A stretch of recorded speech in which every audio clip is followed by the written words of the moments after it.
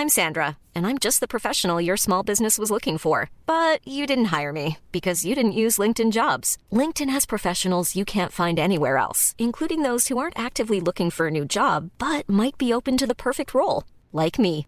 In a given month, over 70% of LinkedIn users don't visit other leading job sites. So if you're not looking on LinkedIn, you'll miss out on great candidates like Sandra. Start hiring professionals like a professional. Post your free job on linkedin.com/people today. Hello? Hello? Podcast Network Asia.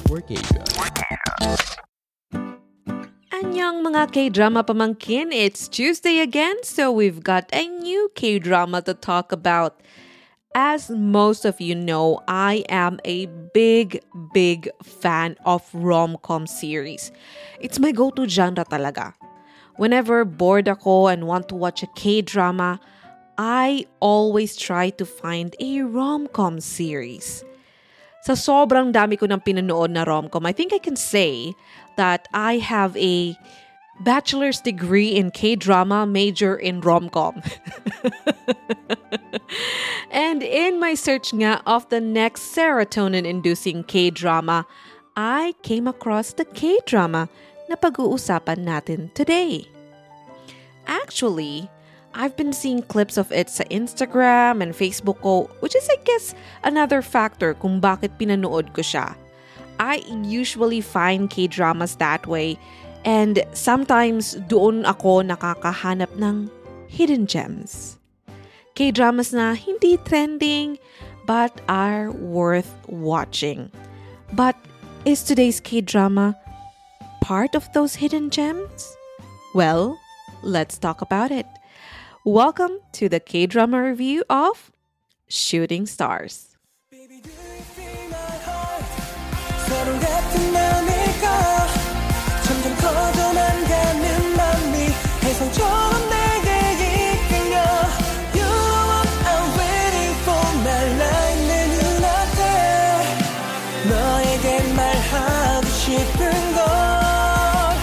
You're my shooting star. Shooting Stars is about the romantic love story of top star Gong Tae-sung, played by Kim Young-dae of Extraordinary You and The Penthouse in War Life, sharing a love-hate relationship with Oh Han-byul, played by Lee Sung-kyung of weightlifting fair Kim Bok-chu, the PR team leader of his management agency, Star Force Entertainment.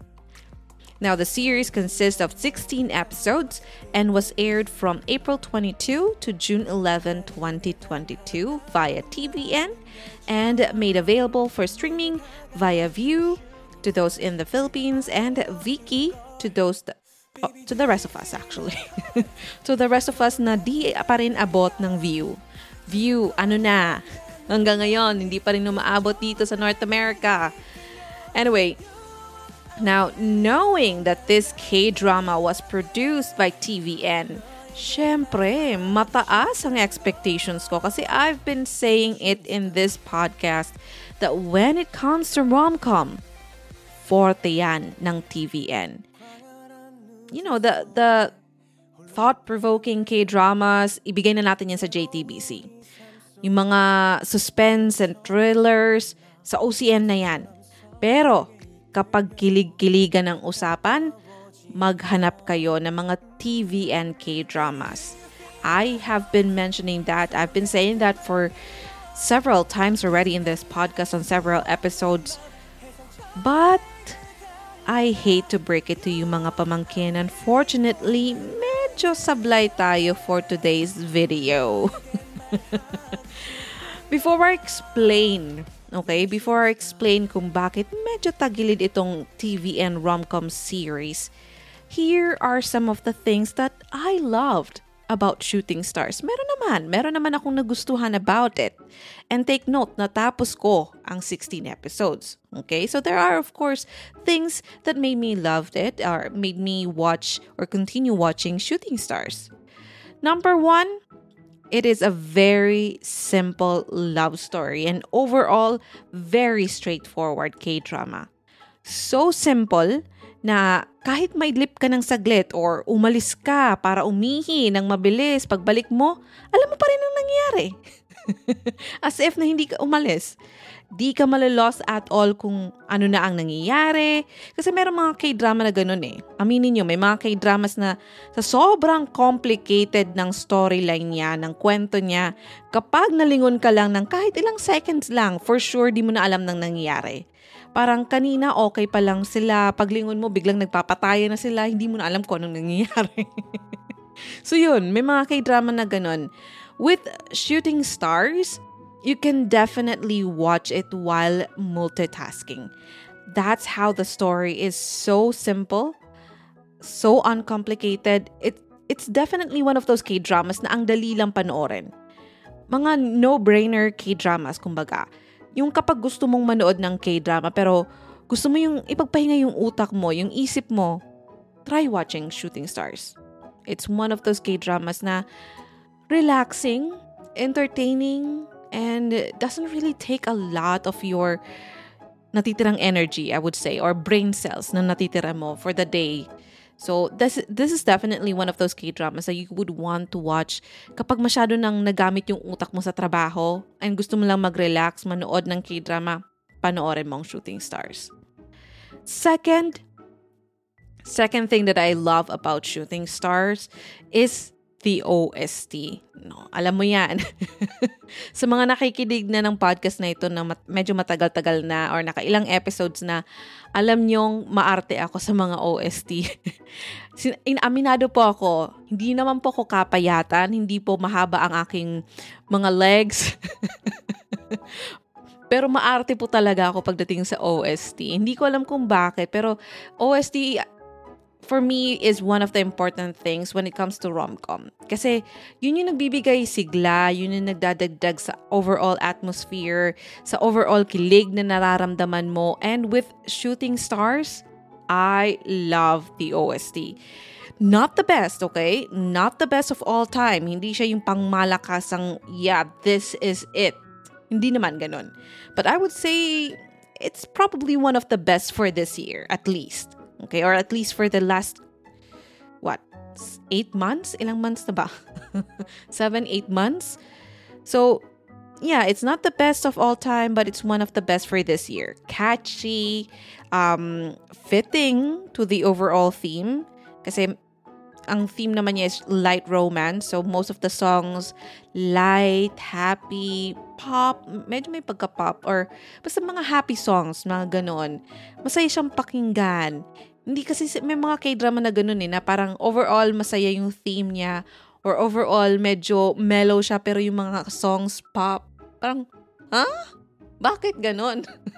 Eto medyo fitting naman siya sa overall theme ng K-drama, which is light romance. And especially yung main theme song which I played earlier, may recall siya sa akin. Meron siyang impact, may recall siya. By the second episode, nakikisabay na ako sa pagsabi ng, "You're my shooting star." Gumagano na ako. So medyo may siya, may recall nga na masasabi. So that's important as well when you're trying to create an OST. Well, in my opinion, in my humble opinion. If ever man mag-create ako ng OST for a K-drama, I would definitely look for those songs that would have a recall. Kasi pag walang recall, medyo parang naggastos ka lang. Gumawa ka ng song or kumuha ka ng rights to a song pero walang impact. Parang ganon. And I guess it also helps na hindi rin ganun karami yung songs for the OST nitong Shooting Stars, because the songs that were played, parang paulit-ulit. Not in a very nakakasawa na way, because meron din naman mga K-drama na gano'n na sobrang mababa yung budget, 3 songs lang, paulit-ulit, nasasawa ka. Pero eto, hindi naman siya umabot sa puntong sawang-sawa na ako. So, I still look forward. It still has the same impact from the first time that I've heard the song being played, kapag nakakakilig yung moment. Ganun pa rin yung impact niya all throughout until the very last episode. So, I would say the OST is one of the things na maganda sa Shooting Stars. It's one of the things that I loved about it. And the third one there was an interesting subplot. Sige na nga, subplots, okay? One of the subplots that made a big impression on me is the plot or the subplot about... Okay, wait lang. This is a spoiler, okay? This is a spoiler to those who hate spoilers. Please skip this part. Huwag niyo munang pakinggan. If you are intending to watch this K-drama and hate spoilers, skip muna tong part. Maybe skip this episode kung ayaw mo talaga. Pero this is just a minor subplot, okay? So I'm thinking this would not really take away a lot from you from the K-drama. So anyway, it's my spoiler alert, okay? There is this subplot about this Ajuma, okay? In the story, si Gong Taesung, the main lead, he hired a maid that basically takes care of his daily needs, okay? Nagluluto, naglilinis ng bahay, those things. What he didn't know is that this maid is actually a very rich businesswoman who gets high from gifting celebrities with expensive gifts. Apparently, Gong Taesung is the only celebrity who refused to accept her gifts. So I guess that hurt her pride in one way. And, so she went into this scheme to get herself hired to be his maid. So she can basically leave a mark, or actually it's more like scar him for life. And in her mind, in her psychotic mind, that makes her special. So parang sa kanya, it means that I am special to Gong Taesung because I made an impact. I scarred him for life, for something yung ganon. And what made this memorable and really shocked my core is that this could really happen in real life. The possibility of this happening in real life is so true. And this is actually something that some celebrities have to pay in exchange for fame. Not being able to trust people is really difficult, ha? Napakahirap ng part na yun. But, I mean, who can blame them? Like, the person who cared for you, the person who took care of you, yung nag-alaga sa'yo like a mom. In this K-drama at least, she treated him like a child. So he was actually looking at her as if magulang or nanay, the mom that he never had. So imagine that. Someone who cared for you and you thought you can trust turns out to be just, a rich saseng? In case you don't know, sasengs, or I'm not sure if I'm pronouncing it right, but sasengs are those obsessive fans in Korea that basically stalks Korean celebrities. It's what they call them, saseng fans or saseng. So they are the obsessive fans that really stalks and really goes out of their way to stalk Korean celebrities. Not just Korean actors, but mga K-pop celebrities, things like that. But you see, in my head, I just thought of them as, obsessive teen. Yung mga bagets na stalk celebrities because they're young, they don't know better. But I was under the impression that since most of them are teens, they would have a limited budget. So it never crossed my mind the possibility of having, old and rich saseng, which is what this series showed. I guess I should have known. I should have known about it kasi sa Pinas meron nga tayo ng mga, 'di ba?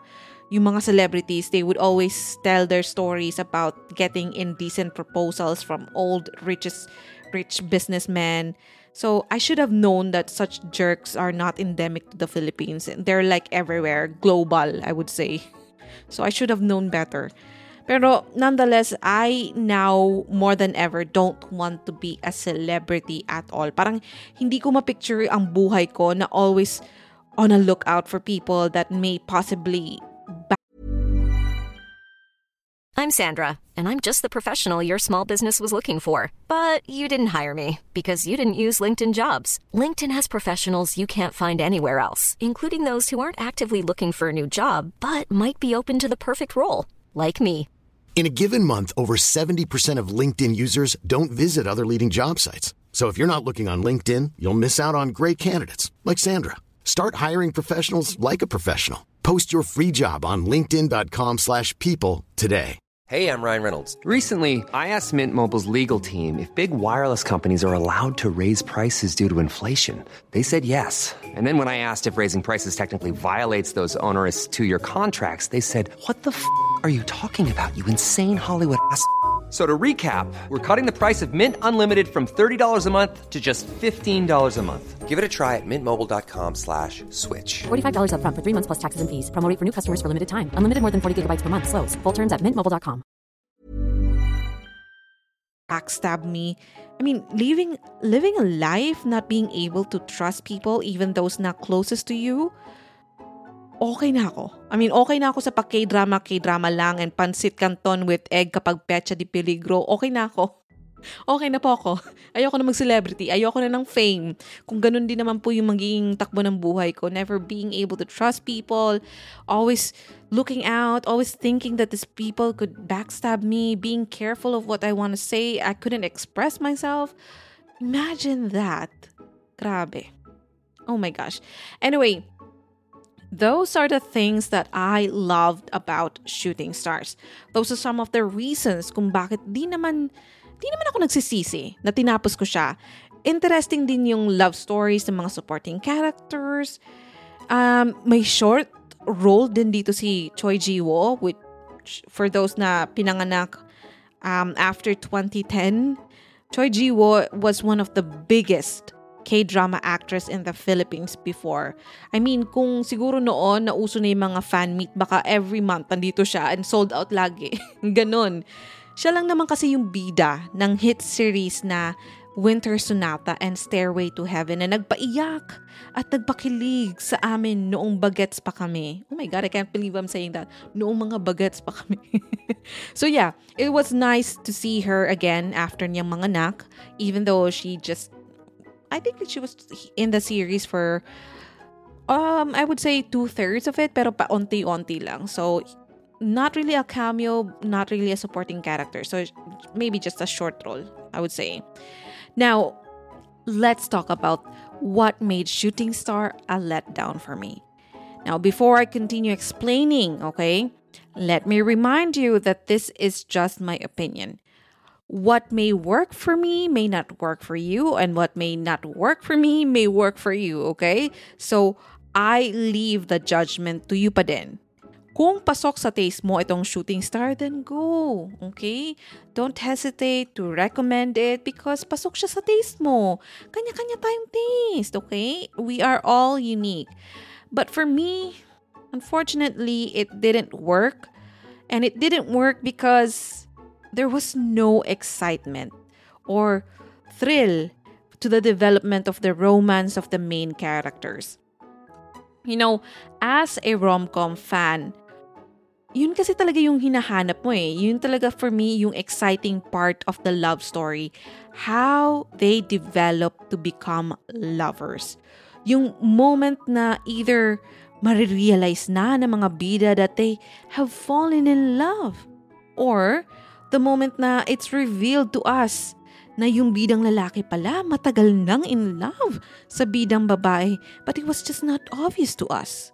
And it only gets revealed by, flashbacks where we see the male lead stealing glances or smiling na patago. Ganun. Aminin nyo. Diba? Nakakakilig yung mga ganung moments. But with Shooting Star, with Shooting Stars, I felt that I was robbed of those moments. Parang ninakaw sa akin yung mga sandaling iyon. And, it doesn't matter whether it's any of those tropes like childhood best friends turn lovers, or even ex-lovers or divorced couples turn enemies, turn lovers again, or kahit yung similar sa ina-attempt nitong Shooting Star na enemies turn lovers.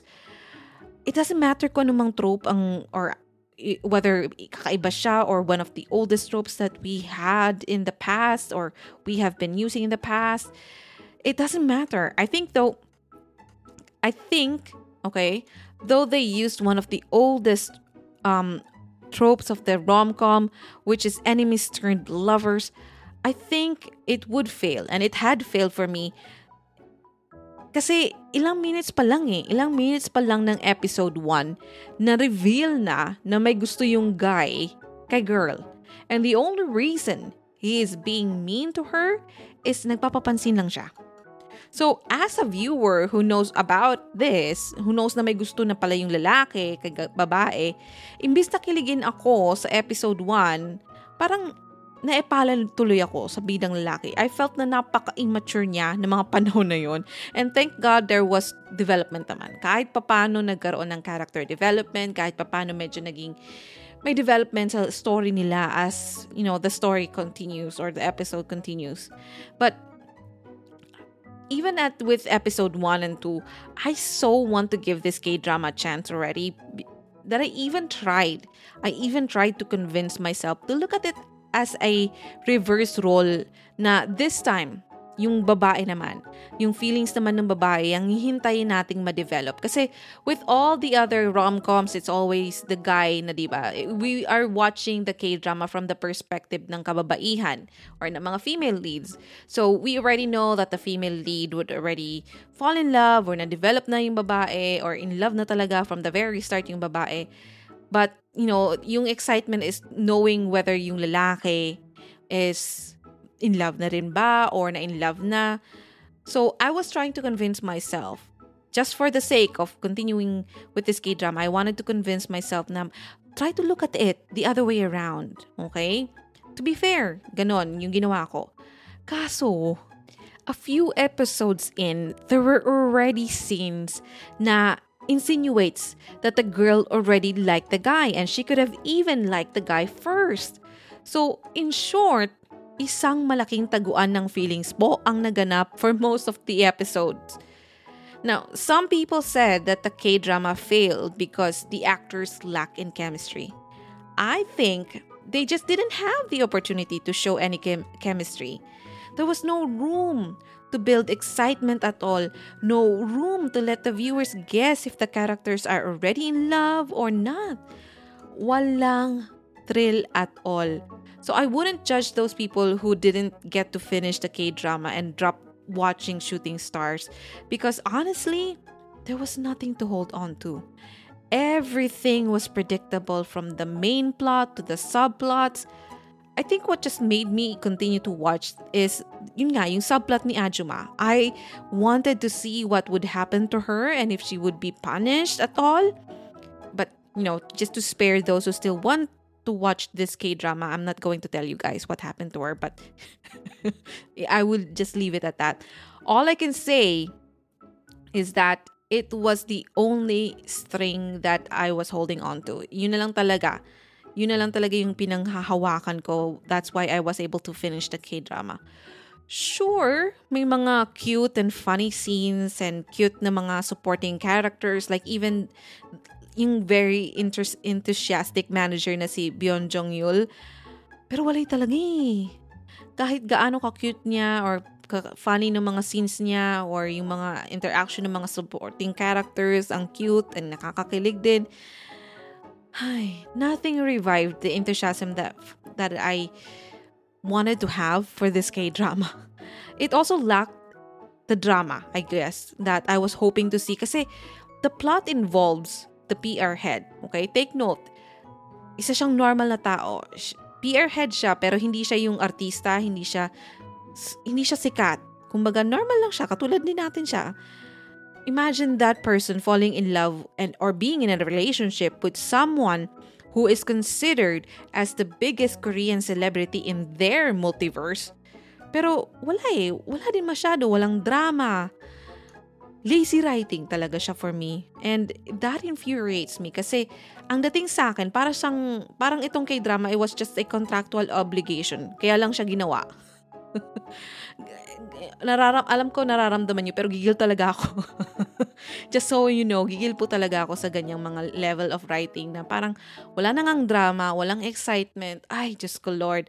And because of that, I am giving Shooting Star a rating of 5.99 out of 10.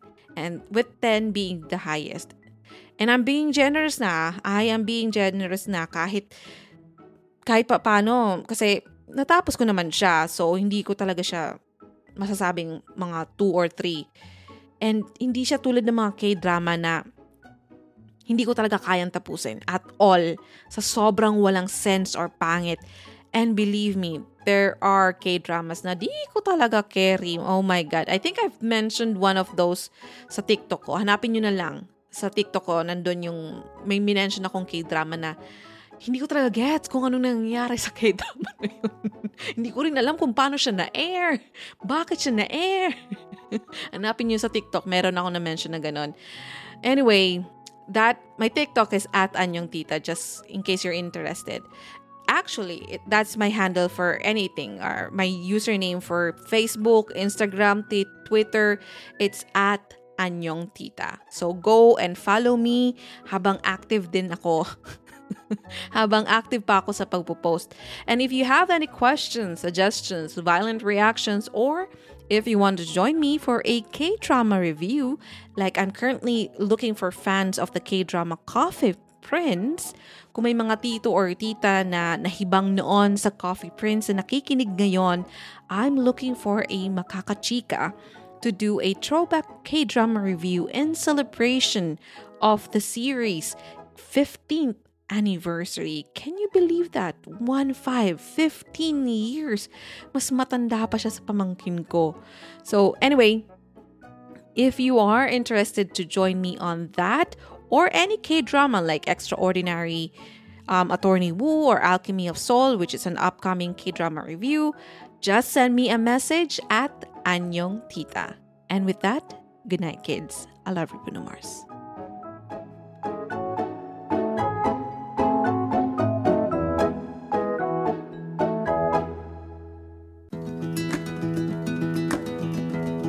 Kamsahamnida! Thank you for listening to this episode. I hope you enjoyed it. Don't forget to rate us 5 stars. And if you want to be updated, make sure to follow the podcast, hit the notification bell, and also follow me @anyongtita on Facebook, Twitter, and Instagram so you won't miss out on anything. And catch our weekly deep dive K-drama conversations every Tuesday on Spotify, Apple Podcasts, or other podcast streaming platforms here at your favorite K-drama show with your favorite K-drama tita. Annyeong tita!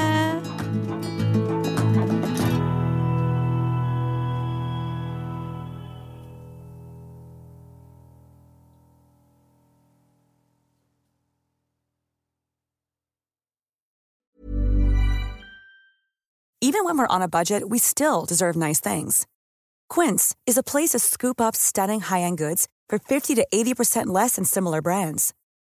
They have buttery soft cashmere sweaters starting at $50, luxurious Italian leather bags, and so much more.